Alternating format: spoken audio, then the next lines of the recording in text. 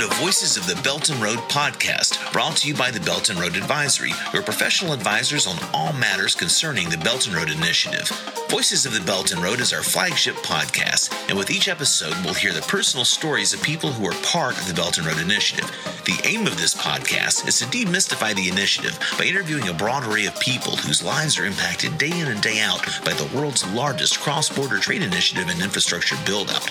On this podcast, in addition to university researchers, think tank experts, and policymakers, you can also hear from business people, workers, and countless others involved in the Belt and Road. You'll hear people tell their own personal stories in their own languages, because at the end of the day, the Belt and Road Initiative is changing people's lives, and we want you to hear it from them. Please enjoy this week's podcast, and thanks for tuning in.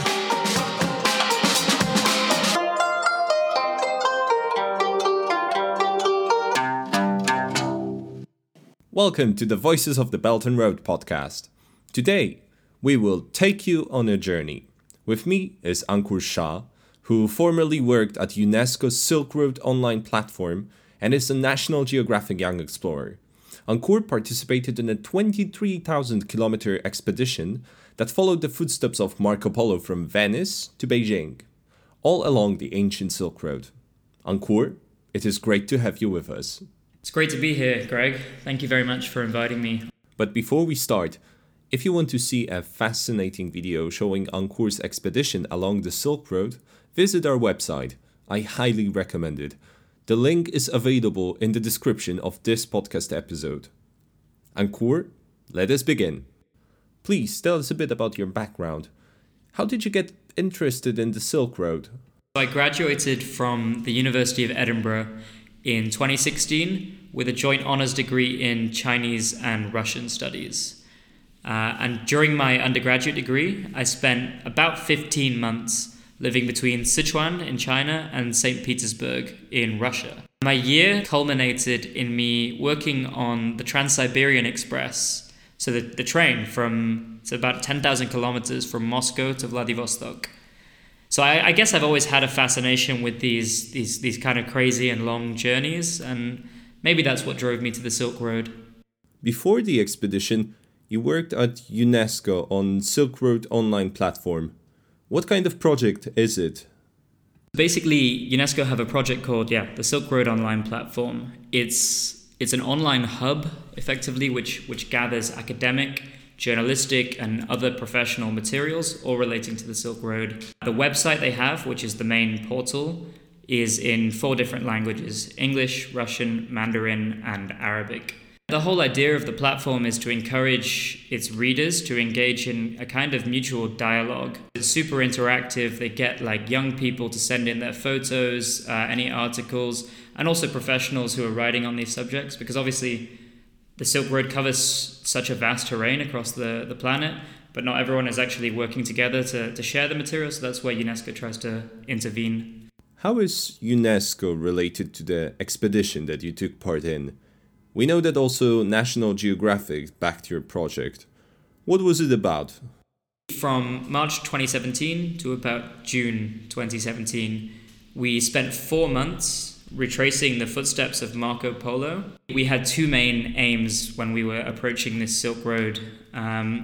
The first was to look at it from an ancient perspective. So I mentioned Marco Polo, but also there are many other explorers whose literature we had read, like Jiang Tian, who came from the Chinese side, who was a Chinese diplomat. And we wanted to see, having read so much about it historically, what it was like today and what it meant to us as young people. The second objective was the Belt and Road Initiative. Since its announcement, there's been very little grassroots information about what's going on the ground, day to day. And we were really keen to try and tell some of the local stories that relate to these big headlines that we're reading. We visited 16 Belt and Road infrastructural sites. So these might be bridges, highways, railway stations, across 16 countries, between Italy and China. We were very lucky to get National Geographic as our main sponsor. So they have a Young Explorers grant every year where they basically help people who are trying to explore and seek alternative routes and tell alternative stories. They help these people tell their story. We applied to the grant, we were successful. I was also working at UNESCO whilst we were applying on the Silk Road online platform. We were speaking with UNESCO about how we could use their platform to tell our story and tell the stories of the people we met on our journey. What examples of BRI projects have you witnessed during your travels? How does this situation look like on the ground, in reality? And how did these projects impact the lives of local people? So one of the first projects we encountered was in Montenegro. So there's quite a famous highway that's being jointly built by the Chinese and Montenegrins. And if I'm pronouncing this correctly, it's the Smokovac-Matsjeva section. And we spent almost 2 or 3 hours kind of treasure hunting in the mountains, looking for this site. And we couldn't locate it. We had the exact point, the exact coordinates. We asked the residents in that area if they'd heard of it, if they'd heard of even the Belt and Road Initiative. And this was a very clear case where high-level, top-down kind of talk about construction did not match the reality we saw on the ground. Of course, this is 2 years ago, so I would be very curious to know what the development is right now. But I can say for sure in 2017, in about March, there was no construction, despite the reportage that there was. Mm-hmm. Moving on, about halfway into our trip, we were in Iran, and we were particularly interested in a railway station in Isfahan. And this railway station is an integral part of the Tehran-Qom railway project. So, as always, we went to the train station, and we were pretty ready to encounter some difficulty, maybe, especially in Iran. The security level is quite high in railway stations. From the headlines we had read, the trains on this kind of high-speed track are supposed to run at 350 kilometers an hour. So we were expecting quite a modern train station, which we did not find. In this case, once we'd got into the station and you passed the initial kind of ticket counters, there was some kind of polished glass, and there was some signs of modernity and that it had been refurbished recently. But as far as the actual track was concerned, we were absolutely sure. I mean, I'm not a railway expert. However, it was very clear that train could not run at 350 kilometers an hour. One example of a very successful, I could say, project, that would be the Baku Central Railway Station in Azerbaijan. So it's an integral kind of cog in this Baku-Tbilisi-Kars railway project. So that's linking Azerbaijan with Turkey and Georgia. It was phenomenal. Like I'm from the UK, and this was better than any rail station that I'd seen in London for sure. Like it was layered with modernity. There was like napping pods. There was charging stations, and the trains looked like something from the future. So, just aesthetically, it was very impressive. But also, I think economically speaking, apparently that the figures are such that like by 2034. This railway station could potentially contribute to doubling the overall national cargo transportation. So that would be shifting the Eurasian economic center towards that region. As for how it affects local people, I think it's a really complex question. To be frank, I'm not sure if local people would be aware of the benefit, certainly. I mean, and this reflected something that we encountered time and time again on our trip.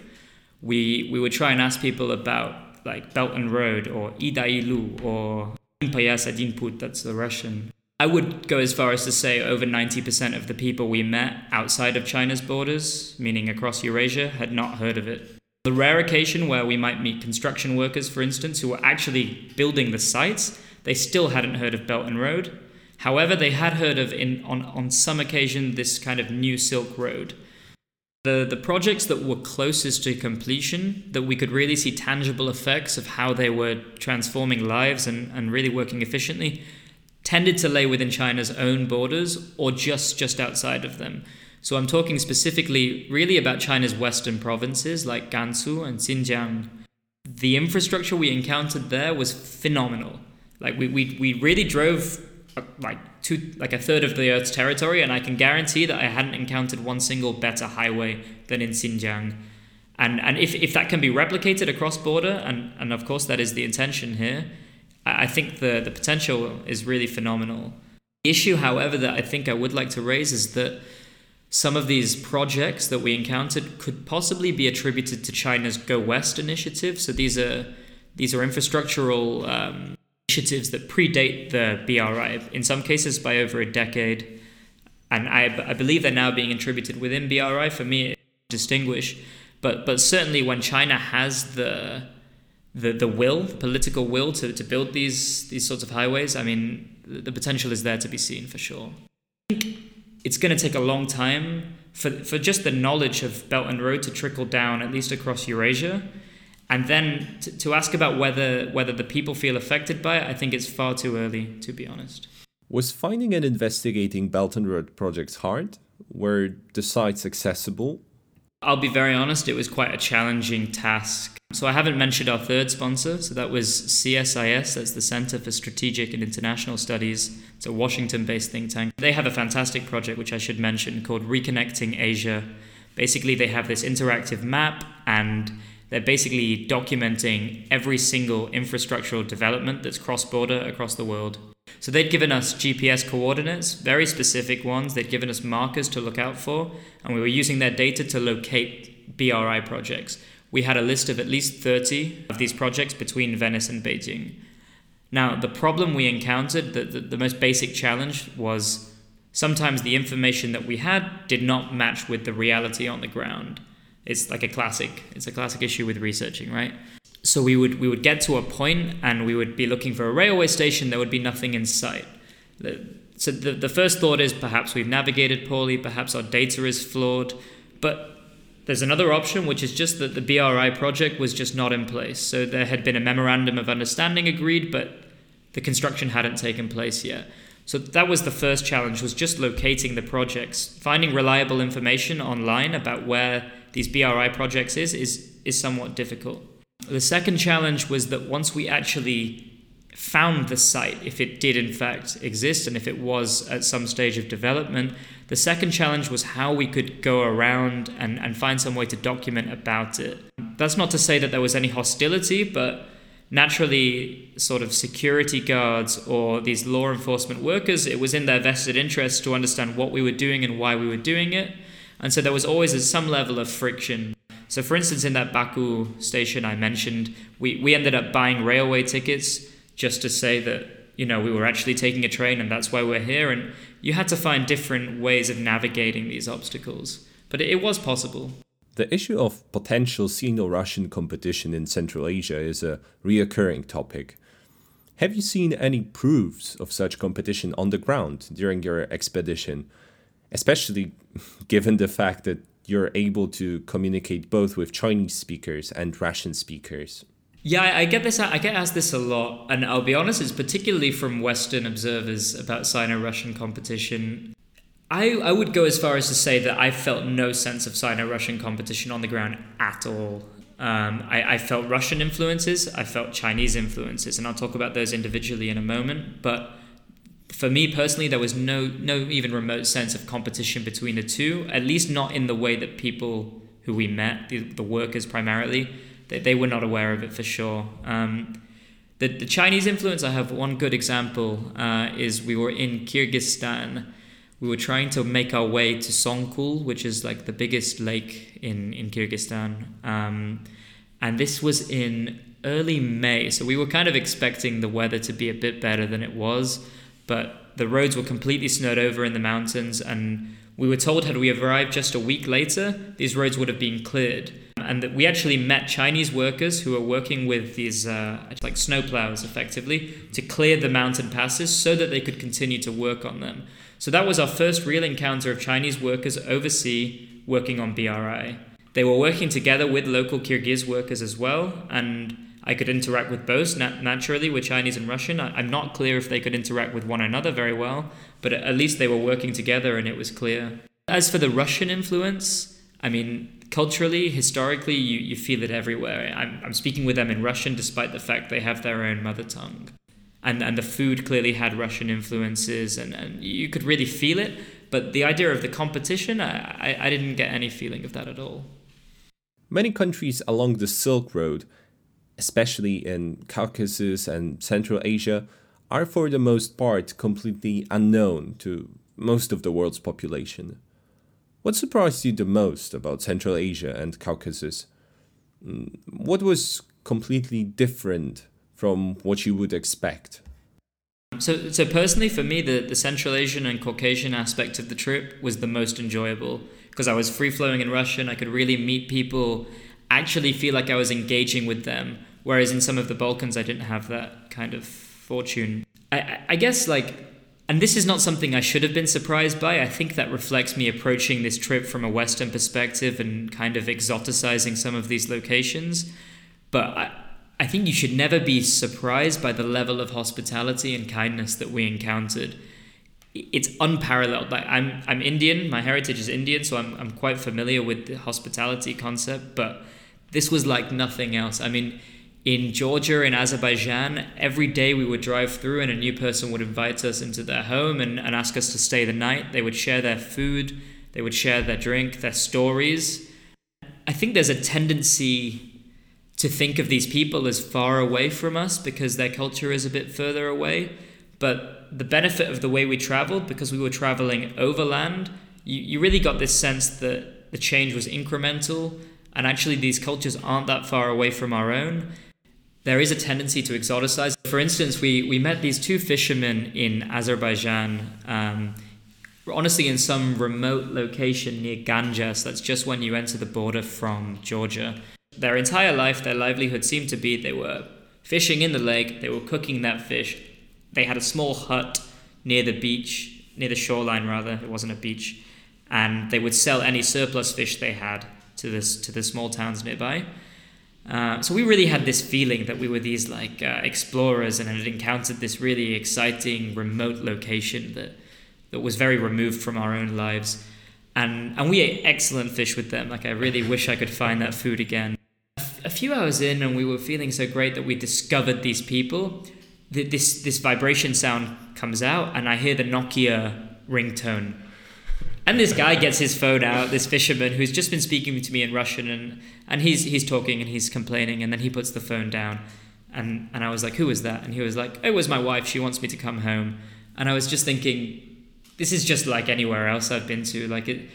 The people are the same. I mean, the language is different. The culture has some differences, but inherently we're all very similar and not as far removed as I would like to think, probably. I remember I was sat in Georgia it was the morning after. The night before, we were having a lot of Georgian wine in the countryside, and it was really an interesting evening. The next morning, we were having breakfast with a different Georgian family, and they put their television on, and they were showing me Indian Bollywood films. And they were telling me about Indian actors that I didn't know about. And it just makes you realize how interconnected the world is. I'm sure that there's a lot of people that have a similar dream of traversing the Silk Road. What piece of advice would you give to travelers who have found an inspiration from the Silk Road and the Belt and Road Initiative and want to make a similar journey? I think we could do a whole podcast on advice because we made 100 mistakes, and so I have 100 lessons to share. From a kind of philosophical perspective, and I really feel this deeply now, you should just be open when you travel is really important. Especially this journey made me realize that because we were driving from west to east and we were gradually feeling more and more, at least me personally, feeling more and more open to these perspectives that previously seemed alien to me. And I think if you're open, the types of experiences you have on the road, it really sounds kind of cheesy possibly, but the types of experiences you have are dramatically different. You get to see people's cultures from the inside. Here's another story. We were in Iran, and we'd spent 1 or 2 weeks and really struggling because none of us spoke Farsi. It was a little bit harder to connect, and I don't know how much you know about Iran, but people always talk about it as a tale of two countries. There's the inner world and the outer world. And only in our 3rd week, after a lot of resistance from our side, feeling as though people weren't letting us in and they had no interest in us, our car broke down, and the mechanic who fixed our car invited us to stay with his family. And once we were on the inside of the house, everything changed. So the women that would be required to wear a veil in the streets would take their veil off, and they would make jokes with us, and we would drink tea together and laugh together. And that only came because I think we were more open. I think we weren't putting up a barrier and expecting people to interact with us the way we interact with them. And instead of imposing our vision of the world on them, we were allowing them just to communicate freely. So that would be a philosophical kind of perspective, maybe.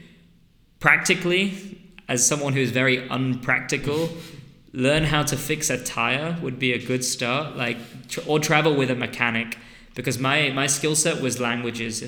But I think on a practical level, it's really good to have certain skill sets. We were camping, for instance, on a lot of our trip, and you needed to find food yourself, or you needed to be able to cook it, build a fire. All of that stuff is really useful, and it allows you to access more remote regions rather than sticking purely to urban areas. And what about bureaucratic aspect of all that? You had to consider legal regulations of the 16 countries you passed through. So how did that work? So, we faced a number of obvious bureaucratic challenges, from getting visas to specifically, there was particular documentation to bring a car into a country. So one for Iran it's called the Carnet de Passage.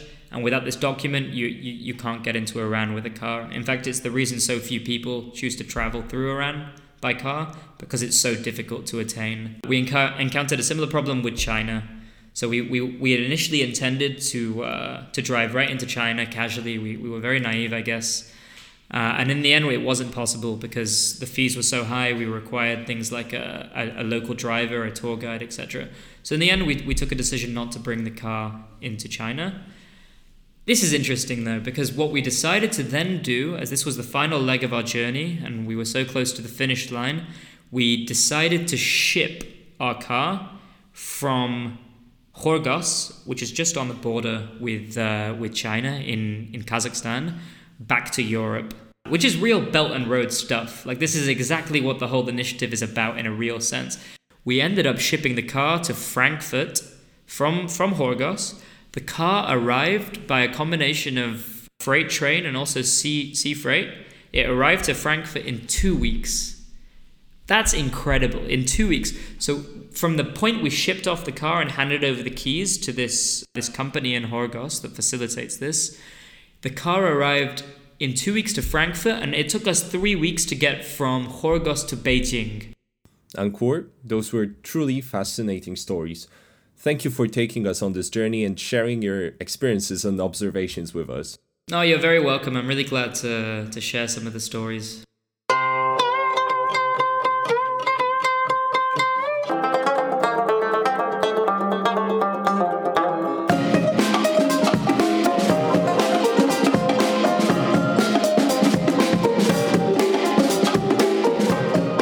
That's this week's Voices of the Belt and Road podcast. If you want to learn more about the Belt and Road Initiative, check out our website at beltandroad.ventures. That's Belt and Road, one word, no spaces, and .ventures, VENTURES. On the website, you can subscribe to our weekly Belt and Road Bulletin and also follow our Belt and Road Advisory social media accounts on Facebook, Twitter, LinkedIn, and Instagram. That way, you'll always be up to date on what is happening on the Belt and Road. Thanks for tuning in, and see you next week.